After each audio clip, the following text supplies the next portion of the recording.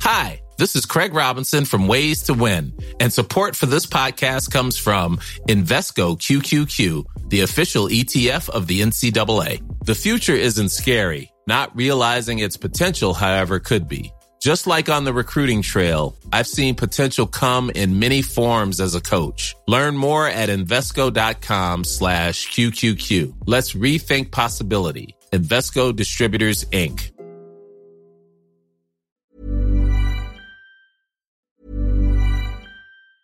Mom deserves the best, and there's no better place to shop for Mother's Day than Whole Foods Market. They're your destination for unbeatable savings, from premium gifts to show-stopping flowers and irresistible desserts. Start by saving 33% with Prime on all body care and candles. Then get a 15-stem bunch of tulips for just $9.99 each with Prime. Round out Mom's menu with festive rosé, irresistible berry chantilly cake, and more special treats. Come celebrate Mother's Day at Whole Foods Market. Hiring for your small business? If you're not looking for professionals on LinkedIn, you're looking in the wrong place. That's like looking for your car keys in a fish tank. LinkedIn helps you hire professionals you can't find anywhere else, even those who aren't actively searching for a new job but might be open to the perfect role. In a given month, over 70% of LinkedIn users don't even visit other leading job sites. So start looking in the right place. With LinkedIn, you can hire professionals like a professional. Post your free job on linkedin.com/people today. Hello and welcome to the Raptors Over Everything live call-in show. I'm your host, William Liu, joined as always, fellow co-host Josh Hart. Josh, what's going on? My parents, thankfully, are doing well. I'm excited about reopening, but how are you doing, Will? I'm doing great, man. Feeling, well, I don't know if I'm doing great, but relatively speaking, I'm doing pretty well. Busy week for the Raptors coming up. Got 5 games, so obviously be working quite a bit. But, you know, I don't know, man. Are the Raptors stressing you out, or are you past that point this season where you're just like, yo, if they make the play-in tournament, you're cool with it. If they don't, you're cool with it. Are they still stressing you out at this point? No, I don't. I think I kind of like that the Raptors have perfectly landed what my expectations are. And if they slightly exceed or slightly go below, it won't really make any difference. The Raptors are going to draft around the end of the lottery. Around the end of the lottery. So it's kind of, who cares? Like they play in the tournament. They get to, I forget who's in the 7th or 8th. They play Charlotte or something. Cool. They don't. I think the Raptors offseason, it's going to be really exciting, and the most exciting one in a long time. And I'm pretty confident that the 6 guys who are going to be with the team next year are fine, and like I'm happy with the way they look. I don't know. Is there anything really to be? The only thing that's going to be upsetting is the Kyle Lowry leaving rumor mill spinning back up. That's going to suck. But other than that, I'm good. Yeah, well, listen, I mean, I've already seen a vocal segment of the fan base already advocating for Kyle to move to the bench, Kurt Gary to start, and yeah, I mean, that's going to be fun to deal with that. I mean, look, listen, no matter what happens with Kyle, I think I'm kind of at peace with all of it. Do you mean? Like, I think this was the one year we sort of took a step back, really like reevaluated everything, and obviously the season being trash was a huge factor in that. But just like, I think no matter which direction the Raptors move in, I'm kind of cool with it. Like, I am looking forward to a fresh start. You know what I mean? Hopefully, everything in Ontario will be sorted out by then. Which, you know, big if. There is still like a very strong travel caution warning from the States to go to Canada. So we'll see how that's worked out, and if that is worked out by the end of when the season starts up again, which is probably next October or no, this October. Which yeah, because that would be terrible if the Raptors had to play another season away from home. Because we're already seeing it with like TFC, they're playing away from home. We're seeing it with the Jays, they're playing away from home again.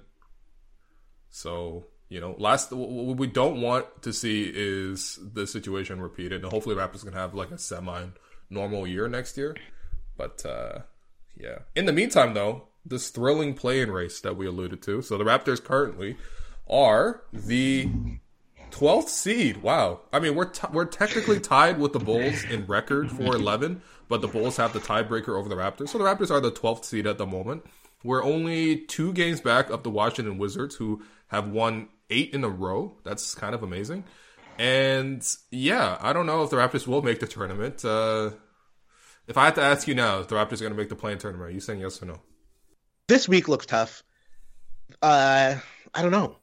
The Raptors could definitely get some breaks with the teams that they're playing, resting guys and not wanting to play everybody, and that helps the Raptors' chances a lot. But I think, by this time next week, like after the Lakers, we'll kind of know if the Raptors have any shot at making the tournament. My guess is no. I think that the Lakers will especially be trying to work their guys back after the time missed by AD. And like AD against this Raptors team is going to be tough to watch. Expect him to, have a great headline. Dave McMenamin is going to be tweeting AD's back on next Sunday night. But I don't know. I think it's going to be over. I think the season will be over in those quotation marks by this time next week. I feel like a couple weeks ago you circled this week on the calendar saying depending where the Raptors are coming in and going out of this week, you kind of know what happens. Yeah. I mean, I think the Raptors handle their business in terms of if they wanted to compete, they need to beat all these like trash teams along the way, and they've done that. Really, the only games they've lost have been against the Knicks, and both games were pretty close. The second game was not as close in the final score, but was close for like 3.5 quarters. Well, yeah, close for 3 quarters. Yeah. Yeah. Yeah, I don't know. I mean, I think the circumstances are going to dictate so much. Like, it must be impossible to bet on like NBA games right now because you just never know if like you come into a game and then there's like 6 players resting.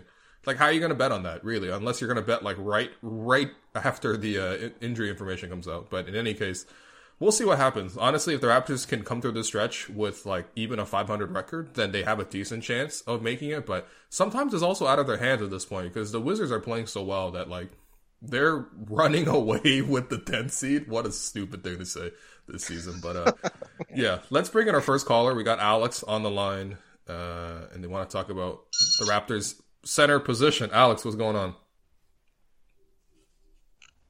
How are you guys doing? Yeah, I think we all realize this season how important the center position really is.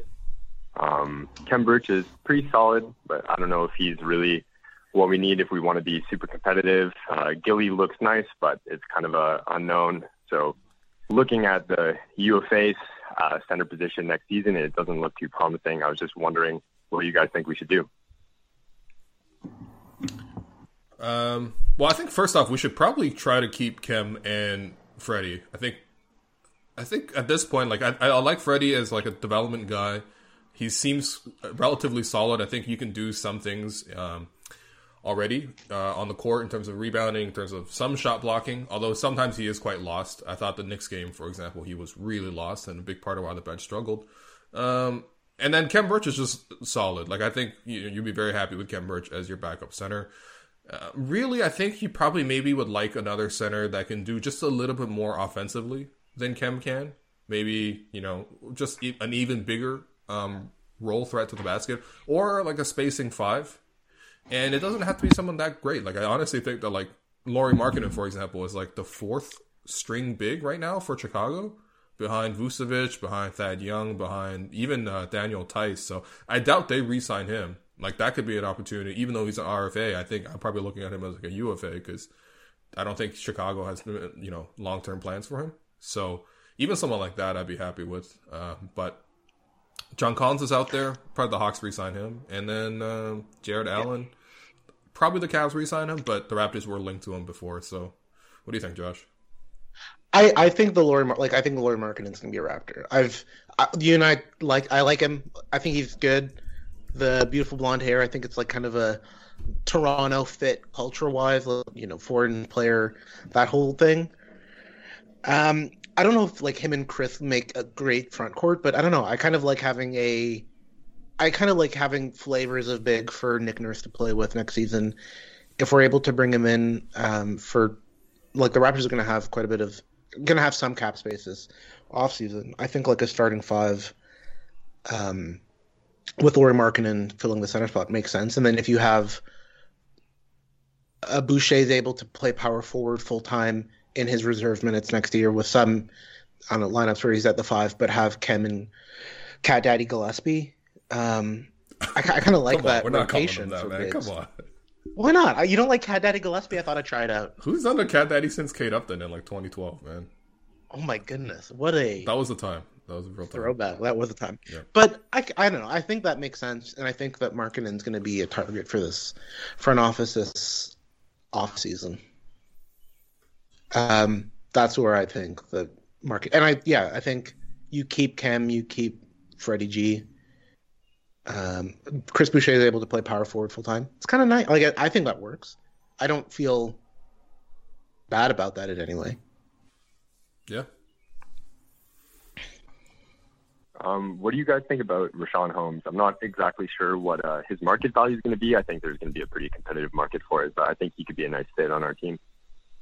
Yeah, I like Richaun Holmes too a lot. I know he's kind of under the radar because he's playing with the Kings and stuff like that, but I mean, he's really good. He's got good like physical moves around the basket.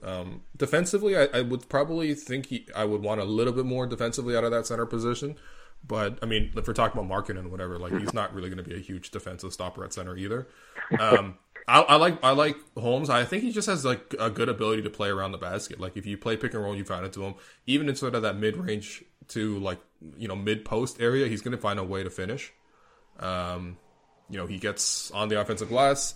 I like Richaun Holmes. I think the Kings. I mean, they probably should re-sign him. I mean, they do play him like a lot, so he's up to 30 minutes a game, and I don't really know the who else. Kings don't have the best history of re-signing people. That is true, and they have some issues with that. And he's not restricted; he's unrestricted, so he's free to go. But I'd be happy with Richaun Holmes too. I think he fits the age of this team. Like he's 27, which is right in line with like Pascal, Fred. Khem Birch, even Boucher, I think a 2-year deal for Richaun would be pretty nice as well. I'd be pretty happy with him. His nickname is. You guys Dunk saw what Man Steph Curry did to him yesterday, right?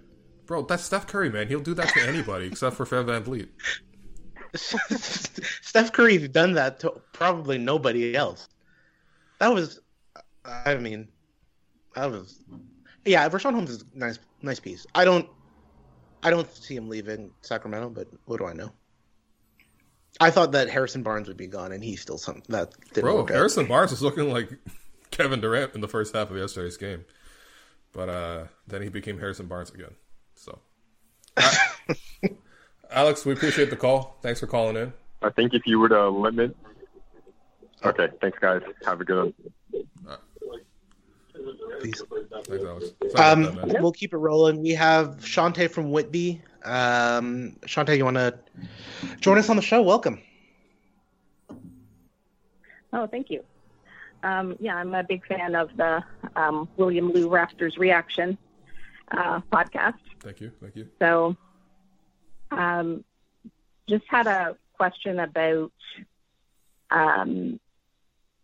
since William Lou seems to know a lot about Nick Nurse, whether he thought Nick Nurse was throwing shade a little bit at Chris Boucher after the Nets when he said we hadn't had blocking since Ibaka,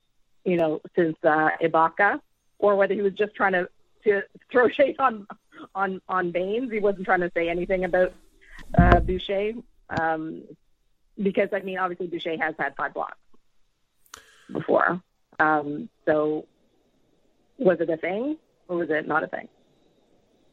I don't think it was that intentional. I think anytime you sort of read a headline or basically any quote that's written out in like text, whether that's in a tweet or in a headline on YouTube, on a graphic or whatever, it always sounds... It takes a lot of the affectation and the context of the situation out of the what they're saying. So it sounds maybe more severe than it is. Well, no, because I listened to his actual interview on Yahoo. Mm-hmm. So I heard him say it. But I think it probably was. It was kind of directed at Baines, not at. I think. Obviously, I guess he doesn't really think of him as a center. Maybe he thinks of him as more of a 4, like he's supposed to be more a power forward, right? So yeah, he's not. He's talking about centers blocking, maybe. Yeah, I think. And so. Chris gets so many blocks at the 3-point line. That's like that's true. Weird part of his game. And I wonder if he just meant specifically blocking at the rim, because Chris, isn't the most incredible meet you in the restricted zone, like blocking big. Like he's not Roy Hibbert. Yeah, well, I think what the situation here is, I don't think he was trying to send a message, because the history of Nick Nurse sending messages through the media is like very direct. Like, if he's talking about you as a player, he will just talk about you as a player. And there's honestly like 6 or 7 examples of this in the last like 2 years. Nick really loves to do this, or not even loves to do this. He's just very honest and transparent when he's asked about a player that he's not satisfied with. And I think in this situation, what's revealing is that I do think that Nick felt a sense of comfort in their defense from their centers in the last, 2-3 weeks when they've had these two guys in, that he hasn't had since last year. And that's what he's trying to say, because I do think that Boucher, as much as he has games where he's had like 5-6 blocks and he's occasionally really, really good defensively at the rim, I think there's also lots of situations where guys are able to sort of take him off the dribble and score, even guards going through him and stuff like that. And, obviously in the post, sometimes he can get worked. So, I don't think Nick feels absolutely secure with Boucher, even though the numbers do suggest that Boucher has been very good defensively. I don't think Nick feels that trust in him. And, I remember, early in the season, there was a defensive possession where he put in Stanley Johnson at the end against Charlotte over Boucher. He benched Boucher for Stanley. He played offense-defense with a guy. And if you play offense-defense with a guy, unless the guy has 5 fouls, you probably don't trust the guy defensively. So I think that's honest about what he in terms of that sense. I don't think he's felt security. And then the Baines thing, that just goes without saying. Obviously. And also, Boucher obviously is a smaller guy. I remember when Sterling he was up against Dwight Howard, and it was kind of like giving a coyote a chicken wing. It was it didn't look good. Yeah. It was a sort of a scary thing. So I can see why. And even Adrian Griffin was like, oh, it's so great to have bigs finally, which again was, I guess, sort of shade against Baines. So it's just there's a lot. It's oh, I'm licking my lips. It's so great now that we have bigs. It's been so long since we've had bigs. Yeah. So is Aaron Baines crying somewhere? It seems like his career's over, and his time in Toronto will not be. He's not going to be, drinking a tall can of Foster's, saying "loved that year in Tampa," and when he's back in Sydney, or I don't know where he lives. I guess it's bad. It's tough. He's really been one of the most unpopular Raptors I remember, honestly. And there's been Raptors who have not performed, and Baines is not the only one who has been one of those cases. But yeah, wow, he's just it's been deeply unpopular this year. What can I say? Well, people really hate him. Yeah, I really hate him. Yeah, people do hate him. I don't. I guess. He just couldn't play. That's it. It's just what it is. And he replaced 2 guys who everybody loved. He came into the worst possible situation for him, and and I'm always reminded of when Kyle Lowry said at the beginning of the season, when asked about Aaron Baines, when we were kind of excited about him. Let's be real. Kyle said, "My goal is to make sure he has the best year of his career," and that did not happen. That did not happen. It was the opposite, but. It's kind of sad. To be honest, he meant on the golf course. Will he meant on the golf? He's teaching him how to golf. Yeah. Anyway, so. Well, yeah. After we have lots of Ibaka, and I think you have to think of JV, you think of Ibaka. Mm-hmm. You can't replace them with him. It's that. No. So. Yeah. All right, Shante, we're gonna let you go. Thanks for calling in. I appreciate the kind words. Okay, thanks very much. Okay, bye. Bye. Yeah, Baines, massive brick. Shout out to Alex Len. Alex Len looking good these days, man. Alex Len looking good these days. He wanted to make the playoffs. Oh, man. Shout out Alex Len, man. Shout out. All right, let's bring in Aziz from New York. What's going on, Aziz? Hey, what's up, guys? How you doing? Nice to talk to you guys. You guys living the dream, huh? Being Raptors fans. Will, you gonna meet Drake anytime soon? Am I gonna meet Drake anytime soon? No, I doubt it, but yeah, I have walked by Drake at least 3 times. at the arena. Like with the media and oh my God, and Drake go through the same tunnel in the back. So please tell him thank you for making Giannis miss those free throws. That's my life dream. Oh, you know what? To make him know that. Yeah, he was Drake. You know what? Honestly, people hate on Drake, and there was all the whole bandwagon thing. People are like, "Oh, look at." People got salty about like, "Oh, Drake's gonna stand this team or that team." Like, did you see Drake's behavior throughout the entire? Those 2 free throws, he made it up.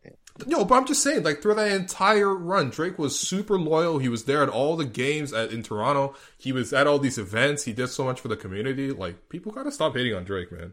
Just because he has a life that everyone else probably can't even dream of. Like, yeah, he definitely was as happy as it could be. Exactly. Yeah. So. Bro, this man was taking pictures with Kawhi's mom on the parade bus, man. This guy was doing his very best. Trust me. He tried so hard. If he had got Kawhi back, I would have a poster of Drake next to my bed every day. Yeah, there you go. But anyway, that's a different question. I got 2 questions for you guys. Right. The first one is about Flynn. Quick question. Just wondering if you think that pick, I think he was like 30 or whatever pick he was, before we went into the bubble, Masai obviously held off on making any big trades. Do you think that there was a market for that third? Well, it looks like we may have lost Aziz. Was there a market for that 30th pick? All right, Aziz, try to get back on the line, I guess. But, yeah, was there a market for that 29th pick? Probably not. No, I mean, there is always a market for a pick, don't get me wrong. But I do think that it didn't really hold, like, huge trade value, I would say. It's turned out to be a pretty decent draft in terms of, like, players around this range. Like, there were a pretty decent number of players that, like, you know, were worthwhile. Do you know what I mean? Like, so Malachi was taken 29th. You know, Peyton Pritchard at 26. You know, Emmanuel Quickley at 25. RJ Hampton's getting minutes now with Denver. He was at 24. He hasn't really shown too much yet. Desmond Bane was picked 30 right after Malachi. And then Theo Maledon was taken 34th, OKC. Xavier Tillman was taken at 35. Who else was on this list that I recognize? Saben Lee has been pretty decent every time. He's killed the Raptors like both times. So he was picked 38. Like, there were some decent players in this range, which is kind of what you would expect. That end of the first round, start of the second round is usually when these like pretty good college players end up going, like guys who are more experienced, like Pritchard, like Flynn, like Bane. Well, Bane not so much, but Xavier Tillman was also a guy who's played a few years in college. Like, that's probably where guys where you would think low upside but like high floor would go. And yeah, in that range, you generally end up with some pretty good pros, because it turns out if you're a good player, you're probably going to continue to be a good player. I love drafting for upside. It's so funny to me. Maybe just take a good player, but I'm not sure how much trade value there was. But Josh, what do you think of Malachi, man? By the way, we got to change Malachi's missions. It's unfortunate, but who did we suggest last time? Yeah, Malachi's. I think we went back to Stanley's suggestions actually. Malachi's been good. He's got to figure out a way to be productive regardless of the situation he's put in by Nick Nurse. He seems to really like starting. I mean, who doesn't? It's kind of like a classic phenomenon. But I think that, you know, at some point this season, I'd like to see a good shift with him and Gary Trent out on the court together, making things happen, because you know, there's a potential that those guys are backcourt pairings next year. I think it's unlikely, but he's looked good with the starters. He's been great in the fourth quarter, which is cool. Like, it's always good to have a guy who's able to make tough shots in late moments. But I don't know. I guess I'm a little underwhelmed by the consistency given his experience in college. But it's hard to become a pro. Like, I don't underrate that. I am hoping that through the rest of the season and into next season, you'll start to see him be a bit more consistent with bench units, because that's probably what's in the cards for him next season. Yeah, but I like him. Like, I can find it easy to cheer for him. What is that broadly where you're at? Yeah, I think so too. I mean, I think just because he played well in college and he was really good in college, like it doesn't necessarily say anything about the NBA. Like, it's just such a big jump. Like, it's really night and day. But yeah, I like him. The fact that, you know, I totally agree with you. Like, he does need to find a way to be productive in all situations, which is not entirely on Malachi. Like, it's also on the coach to put your players in successful situations. But the thing is, coaches don't manage for one specific guy. Coaches manage for the team as a whole.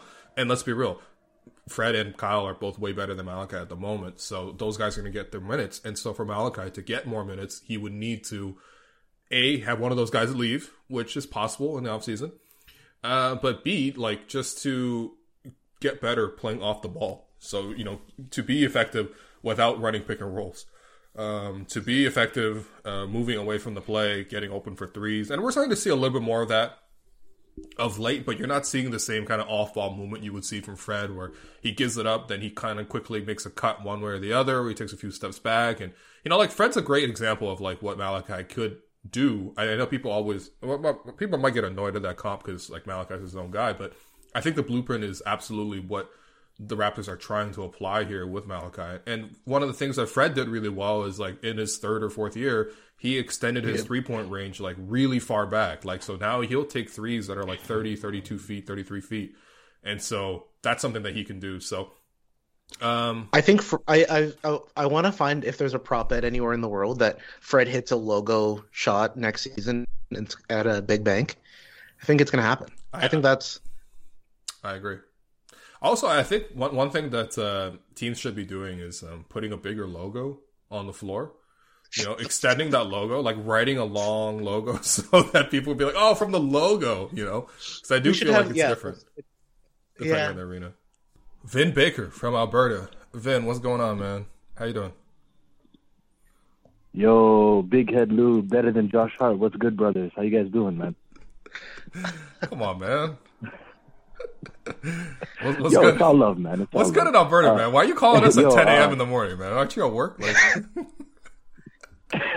Yo, I'm working from home, man. We work like 2 hours a day. You know what it is. Yeah, you know how it is. It's all good. It's all good. Yo, shout out to my guys on Real GM, man. Shout out to Tank Nation, World Order, my dogs. Salute. Shout out Real GM. Yo, real quick, man. Real GM is violent, man. Real GM is the most violent space in Raptors fandom. I'm gonna just put that out there, all right?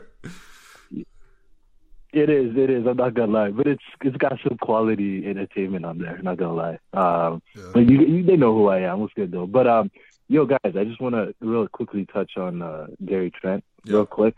I'm not gonna lie, I haven't seen a Raptors role player hog the ball this much since Al Anderson, man. But I just want to, like, straight up just ask you guys, like, point blank, just a quick question. I'm out of here. Yeah. Do you guys see a major difference between Gary Trent and, like, Raptors' version of Terrence Ross? Like, in terms of, like, they can't really get to the rim and they create space for a jump shot, but that's kind of the extent of their offense. And if they're not hitting the jump shot, it's kind of like, what are you doing? I know he's young, but, like, what do you guys think about that comparison? And I'm starting to think, like, do we really want to throw like $15 million a year at this guy when it's kind of like the dog days of the season, where he's been up and down, he's had some great games, and, like, I kind of get nervous about those guys at the end of the season who may play well, even though he's not playing that well right now, going into next season with a contract. But what do you guys think about that? And I'll get out of here. Okay, so I wouldn't worry too much about, like, this is some sort of, like, end of the season mirage. Like, this isn't Mike James in 2006 putting up, like, 25 points per game in, like, the month of April. So you get a contract. No, I mean, he put up the exact same numbers in Portland. Like, in 41 games with Portland this season, he averaged 15 points, 2 rebounds and assists. He's averaging 16 points right now, 3 rebounds, and, an assist right now with the Raptors. The shooting percentages are almost the exact same. He's a little bit down on 3-point shooting. He's a little bit up in 2-point shooting. So, that's... I don't think this is not his ability as a player. I mean, the Terrence Ross thing, I think with Terrence Ross, like, I really did worry about him physically. I thought he would get exploited defensively. And maybe that was at the time when the Raptors had, like, DeMar as the other wing. So Terrence had to be, like, a 3-and-D guy. And he's not a 3-and-D guy.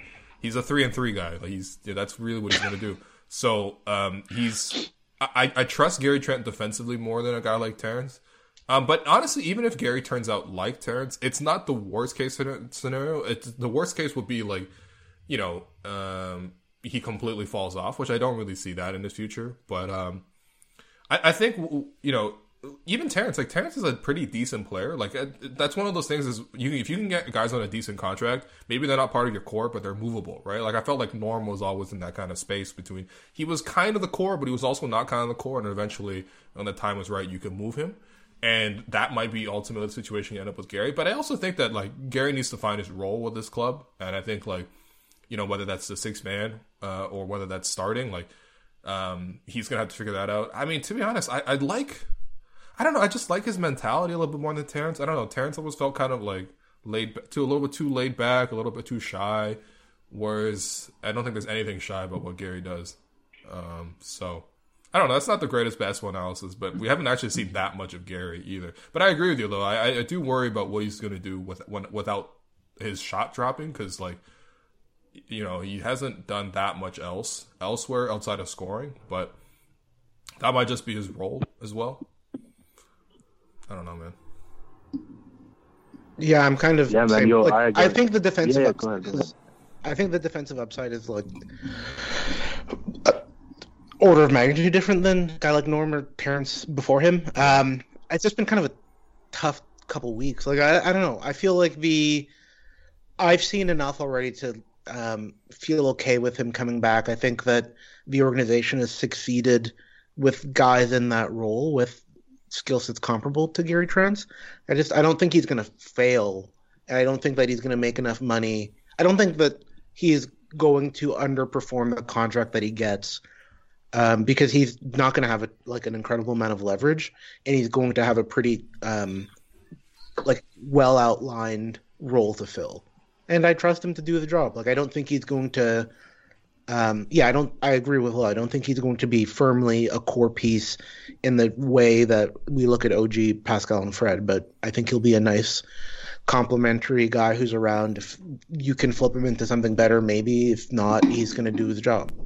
Yeah, he's also 22 right now, man, which is like he's the youngest guy on the team. I really do feel like, if you look at age as sort of like an avenue to upside, like, yeah, I mean, he's literally the youngest guy on the team. They brought in like rookies, like the rookies that were singing Miley Cyrus songs. Like those guys are both older than Gary Trent, which is kind of funny to me, man. Yeah. All right, guys. Yo, I really appreciate the call, man. And what's it called? Yo, y'all take care, man. Take care. All right, thanks, Ben. Appreciate it. Legend, man.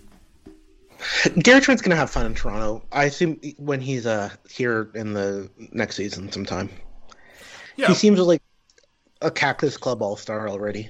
Wow, come on, man. No, I feel like Gary would be the kind of guy that would seek out some of the more like obscure Toronto places. Like that's one thing I loved about Serge was like, I mean, whatever. Serge lived in like that, the hotel downtown, like Bay and whatever. And that's like generally speaking, the Raptors don't leave the downtown core like that. But like, yeah, man, I like the fact that Sarge was like going to like Kensington Market to like buy what do you eat? Oh, cow tongue. Now for the first ever episode of How Hungry Are You with Bismack Biyombo, who was on there buying cow tongue from Sanigan's. And then he was going to like Rosan and stuff like that. So like, you know what? Expand your territory. Listen, to all Raptors that come to Toronto in the future, like, please leave the downtown core. The downtown core might be the most boring part about Toronto. Like, let's be real. I want Josh. Who's the first Raptors to be in Rexdale?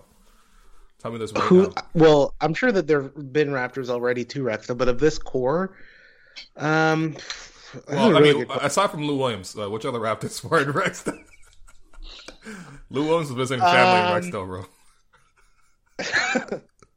Yeah, he was at Kipling and Dixon, checking out on his all of his cousins. Oh, jeez. I have no idea who's the next Raptor to go to Rexdale, but I do see in my mind pictures of Gary Trent Jr. and OG Anunoby at the Aga Khan Museum, just in like cool outfits. I see that happening, and that'll be pretty tight. I don't know. Yeah, it's good for Raptors to get a bigger, broader sense of what the city has to offer and who lives here. It's kind of like I was watching footage of Patrick Patterson doing one of his like interview shows when he would interview celebrities at Cineplex about movies. I'm like, this is just not very cool. But I don't know. Shout out to the team behind it. I'm sure it was fun for Patrick Patterson to talk to Anthony Mackie. But what? I don't know. I don't know about all that. What a strange crossover. All right. We're going to bring in Cedric from Ottawa. Cedric wants to talk about trade market options. Cedric, what's going on? Hey, what's going on, guys? How you doing? Good. So I know you guys talked about Lauri Markkanen being an option for the 5 next season. But I was wondering if we wanted to address that in the trade market. What would you guys think about the defensive upside of Miles Turner versus the offensive upside of a Christian Wood? That's a very interesting question. Honestly, I think Christian Wood, I do believe in his defensive skills in a winning situation. I don't think it's a Hassan Whiteside thing where it's his defensive numbers look good, but he's always on bad defensive teams and stuff like that. I do think you put him in a winning situation. I like Christian Wood's tools defensively. I think he's just a better player than Miles Turner in general. But I think Miles right now is undeniably more accomplished defensively. And I mean, that's always a trade option. The Raptors could try to, because Indiana's I just don't know what's the deal with Indiana. So they fired their coach, Nate McMillan, which, by the way, Nate is now coaching the Hawks, and the Hawks are doing really well. Just saw them beat the Bucks yesterday without Trae Young. But Indiana's in 9th with Nate Bjorkgren. They've won 3 straight, so that's nice. But they're under 500. The 2 centers, I still feel like it's still a little bit awkward playing the 2 of them. They're not being maximized, and that would always make sense as a trade option. It's just really a question of what are you trading to Indiana to make that happen, because you probably need to. I mean, Miles is making $20 million, so you probably need to put at least 15, 16 million. Yeah. And the only contracts Raptors have in that range, unless you're going to bundle a few players together in that trade, is like you're talking about OG, Fred, one of those 2 guys. And I wouldn't trade either of those 2 guys straight up for Miles Turner. But who knows? Maybe you do a Boucher plus something. I think the Pacers seem to love former Raptors, with the coach, with O'Shea Brissett. Shout out to him, making real moves with the Pacers. I think a double-double the other day, signed a 3-year deal. So that'd be interesting. I would not be against Miles Turner. I think he would fit a lot of what the Raptors need in terms of rim protection, 3-point shooting from the center position. Do worry about the rebounding a little bit, but that's fine. I'll take 2 out of the 3. Is he really for sale though? I know that there were rumors around the trade deadline that passed that Miles Turner was available, but I don't know. It feels like every 6 months they're Pacers are shopping Turner, and nothing ever materializes. Do they have really high demands for him? I don't know. I'm not totally sure he's actually out here. Yeah, no, that's fair to ask. I mean, you hear things that you never really know what's necessarily true. What was the idea though? We're oh yeah, they're gonna sign and trade for Gordon Hayward, and they're gonna put Miles Turner in that deal. Which, by the way, the Celtics with Miles Turner would look pretty damn good. Just saying. Yeah. But yeah, I don't know.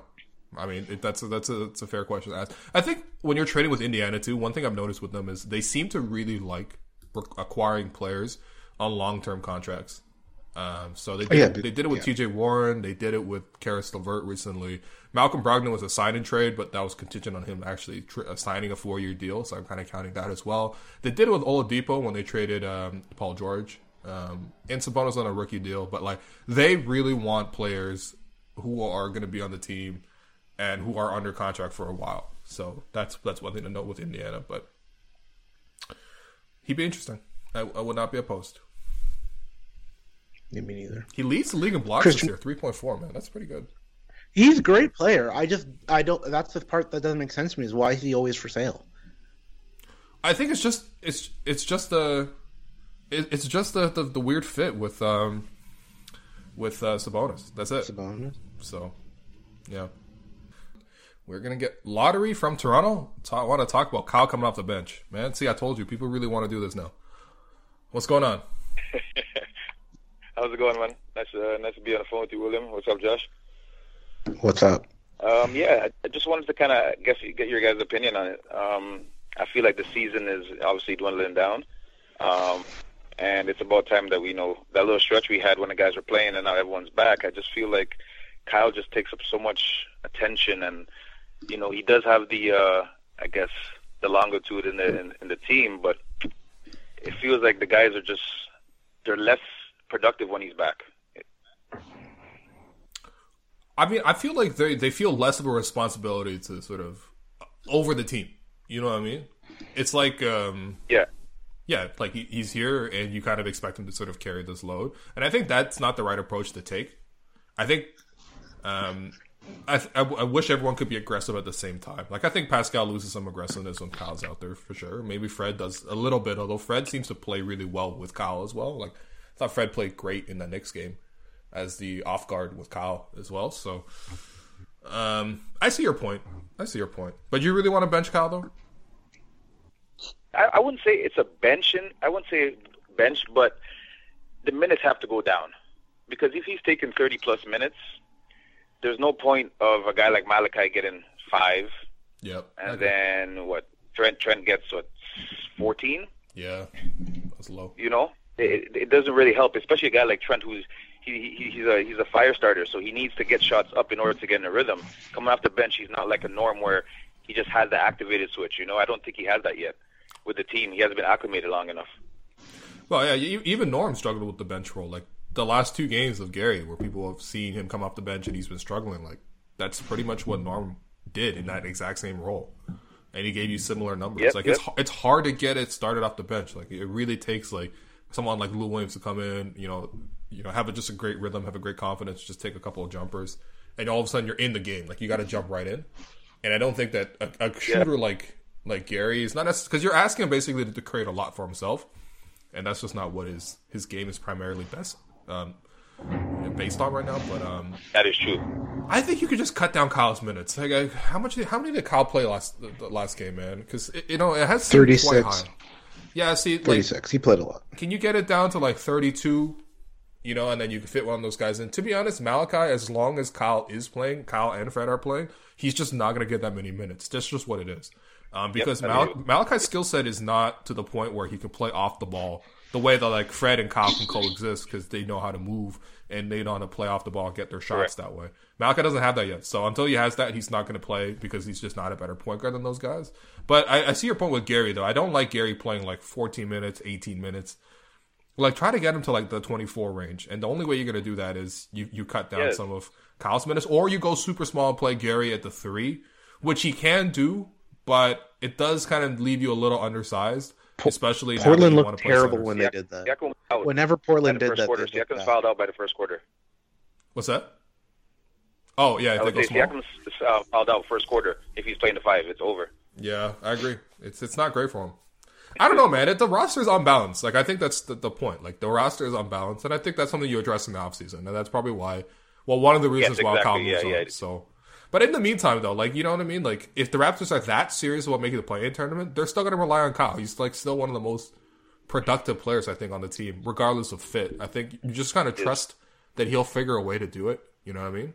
Yeah. And yeah, if you're gonna like go down swinging, you would have to probably go down swinging with Kyle. That's just how it is.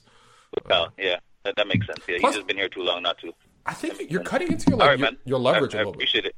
All right, thanks, Lauder. I appreciate it. Say it again? Oh, no, I was just gonna... take care. Yeah, take care.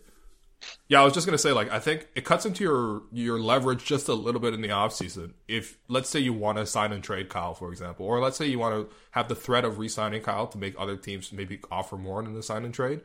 Yeah, if you bench him now, like, I feel like you're really signaling that for sure he's not coming back. You know what I mean? And, you know, who knows if that's, like, that significant, but I also don't want to lose any leverage for the offseason. So. I also think if there's anyone like beating the drum of the play-in tournament, it's Kyle Lowry. He's too competitive, has real, like, I don't know, if Kyle's leaving at the trade deadline, it would have been predicated on his legacy. He's himself said he wants to retire Raptor, even if it's a one-day or whatever it is.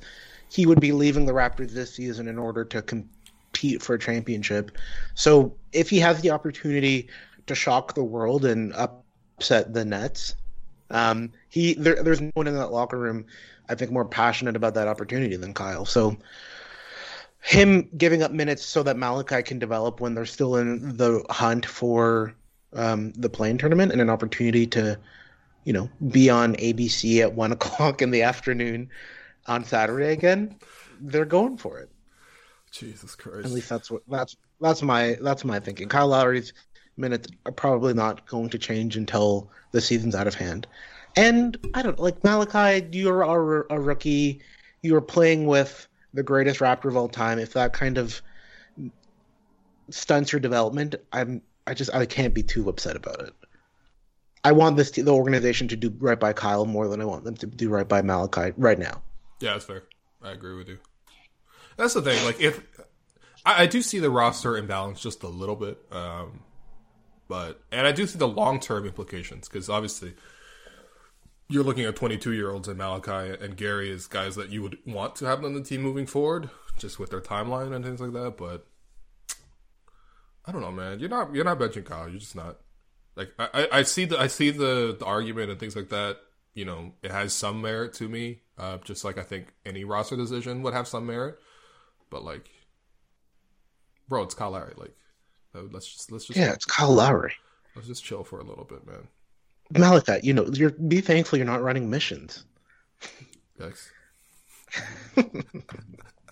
It is mad awkward that he's still on the team, though. I still can't believe Kyle did that 30-minute Zoom interview with every single reporter in existence, and like I got the last question. The kid from the finals came back. Oh yeah, that was me basically. And I was like, "Yo, Kyle, man, I'm the last guy here, so I just want to say thank you, like, for everything you've done. You brought us to the championship. You brought us some great times." And he's like, yo, come on, I'm not gone yet. And then, he really came back, which was mad awkward, man. I don't think I've asked him a question since. No, I think I asked him about Gary, but yeah, it was a strange trade deadline. I'll say that much, and it continues to be strange to this point. But let's bring in Jonas from Brampton. Oh wait. Hello? Jonas? Hey guys. What's going on? Yeah, it's me. I'm good, man. First time caller, long time listener. Appreciate it. Just wanted to ask about the upcoming off season. I wanted to ask about. I had this, this thought that maybe Bradley Beal, since we don't really have the trade assets for Bradley Beal, but maybe if we. Maybe I had a feeling that Masai Ujiri would be going to Washington, and is there any scenario where Washington could accept a trade offer for Masai and we can get Bradley Beal? Wait, you want to sign and trade Masai for Bradley Beal? Not like not literally a sign and trade, but like a wink, wink. Hey, we'll give you guys Bradley Beal if we can get Masai Ujiri. No, Masai's not. No, this is. I mean, first off, I don't even know if Masai wants to go to Washington. Round picked for Doc Rivers when they got rid of. I mean, if he could if he could get the stake, I mean, that's pretty impressive. Like, you might have to do that, right? If Masai leaves over money, I'd be very disappointed in MLSE because they make enough money. I mean, Rogers literally went down for a full day, and that's how much they have Canada by the But anyways, honestly, for the last, yeah, go ahead. I mean, look, I think that's just not as realistic. Like Bradley Beal is like he's going to lead the league in scoring this year, if not him or Steph. Like he's averaging. How many points is he averaging right now? He's averaging 31 points per game, shooting 48% from the field. He's shooting, he's obviously a good shooter from three as well. Like he's prolific, man. You're not gonna, even if Masai goes the other way and then you put some actual pieces in and maybe put the lottery pick and all this other stuff. Like that's just not going to be enough. It just isn't. No, yeah. He's 27 too. Like he's of course. really young. We're gonna give. Okay, here's the offer. So we're gonna give first round picks to Malachi Flynn. Maybe even sign and trade Gary Trent. Just a bunch of things on the table. But like, let's be honest, Bradley Beal has become kind of overrated. Like, don't get me wrong, we want him on the Raptors, but he's not really a winner yet. So, like, he's kind of become overrated, but, we still want him on the team. But my idea was, Washington, I mean, Masai's that good, so to, like, where he could be traded for a star player. And I feel like all the rest of the NBA knows. I don't think so. So It'd be cool for Masai. I mean, this has literally never happened. And I wouldn't... I know Masai's good, but he's not that good, man. Plus, if Masai goes to Washington, really, he's going to bring... Really?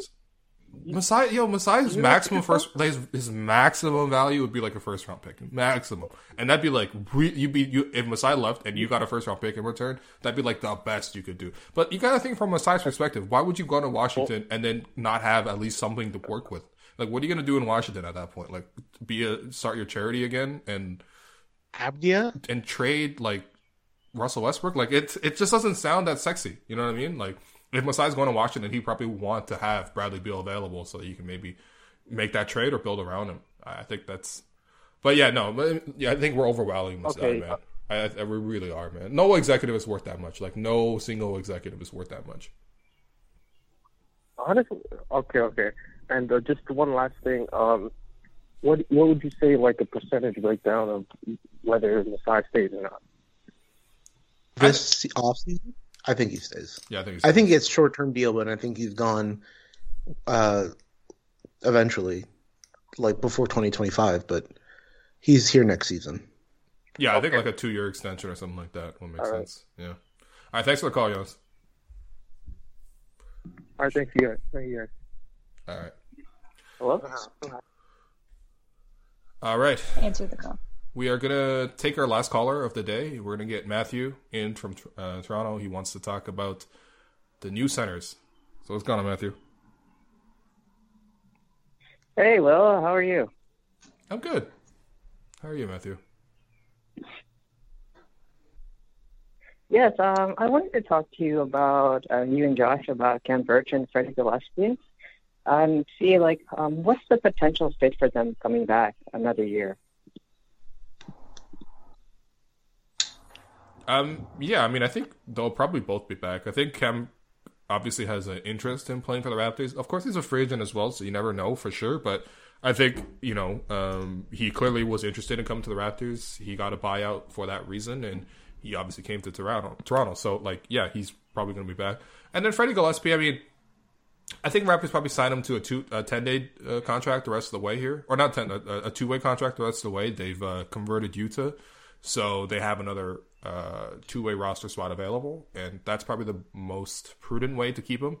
And then maybe you could look to re-sign him if he continues to play well after next year, something like that. But I think they'll probably both be back, to be honest. They've both done really well. So, Will, if the Raptors, so their 2-way guys next year are going to be Gillespie and Watson, is Watson gonna get another 2-way contract? No, so you can't sign a guy to two years in a row in 2-way contracts. So what you're going to need to do is either sign Watson or let him go. Yeah. But I think Gillespie's done enough that I would be pretty comfortable with him taking another 2-way contract. And plus, once you convert him, you can free that spot up again. So I think right now, you would like to, because you've seen some of these guys come up from the G League getting multi-year deals, right? You're seeing like OKC signed a guy from overseas to a multi-year deal, Gabriel Deck. You saw, what's his name? He signed Alize Johnson was signing a 3-year deal. You saw O'Shea Brissett. He signed a long-term deal as well. Part of that is these teams had exceptions left. They either had cap space in the case of OKC, or they had cap exceptions left that they're able to sign up to long-year deals with. And the Raptors didn't have any because we used all our exceptions on Alex Len and Mr. Aaron Baines. I thought the Raptors had like two and a bit after the Baines, or did that just go to Len? I think that went to either Len or Bembry or something like that. But yeah, they don't have any more exceptions, so that's why they only signed Utah to a 2-year deal, and that's probably why they can't sign Freddie Gillespie long term right now. But yeah, I don't like those long term deals anyway, though. It's kind of exploitative in a way. Yeah, because like Luke Dort is signed to like a 4-year, like $2 million deal. Like that's ridiculous, man. Like, and the team holds options throughout the whole thing. Like it's kind of unfair. You're really artificially limiting you're taking advantage of a player who doesn't have a contract and locking him into a really, really artificially low contract. Like, it's the kind of stuff that you see in baseball a lot, and I don't like it, man. It's, people are here to, like, work and make some money. Like, let's say Lou Dort is fantastic for 3 years, but then he hurts his knee, God forbid. But, like, what are you going to do at that point? You're just going to cut him if you're OKC, and you're going to let him walk away with, like, not enough money to put a down payment in Toronto? Like, get out of here, man. Anyway. Yeah, it is pretty troubling. Yeah. Hi, Matthew. I've been really impressed by what those two players have been. So I think that, it's possible. I think I would probably want to bring them back. I think it's kind of been, overstated this year, how much of a sore spot the center rotation has been. And I think, and to be honest with you, I don't really blame like Chris Boucher for that, because he's really exceeded everyone's expectation, in my opinion. Yeah. But guys like Baines and Len have, I would say, the nicest way I can say this, does not perform to the expectation of the management of the Raptors. So I've been very happy with Freddie and Kem, and I hope to see them next year. Agreed, Matthew. Thanks for the call. I have a good feeling you will. Yeah. All right. Thank you, guys. Appreciate it. All right, Joshua. We're done with the calls, but we're not done with the show just yet. First off, I want to thank everyone who called in. That was really great. And Josh, our signature segment, Malachi is playing minutes kind of now. So Malachi's mission's got to be shelved. What are we doing? We're going back to Stanley. What are we saying? I mean, I think it's got to be Stanley. I do feel a little worried for my close personal friend, Stanley Johnson. Don't know what happens for him next. Well, I think he'll have a job, but I don't know if it'll be one in the GTA. Yeah. Well, in any case, let's do our Stanley suggestions. Josh, what do you have? I actually have two this week, and they're not like go outside for a walk and stuff like that. I've been giving some. That seems like the classic William Loon. Go outside for a walk, stretch your legs, call your parents. I feel like I've told people to call their parents. No, call your parents. Absolutely call your parents, man. It's a lovely experience every time. And cherish your parents. That goes without saying, man. But keep going. An obvious suggestion, and it won't be my only one, is if you are eligible to be vaccinated, go out and get one. It's going to save lives.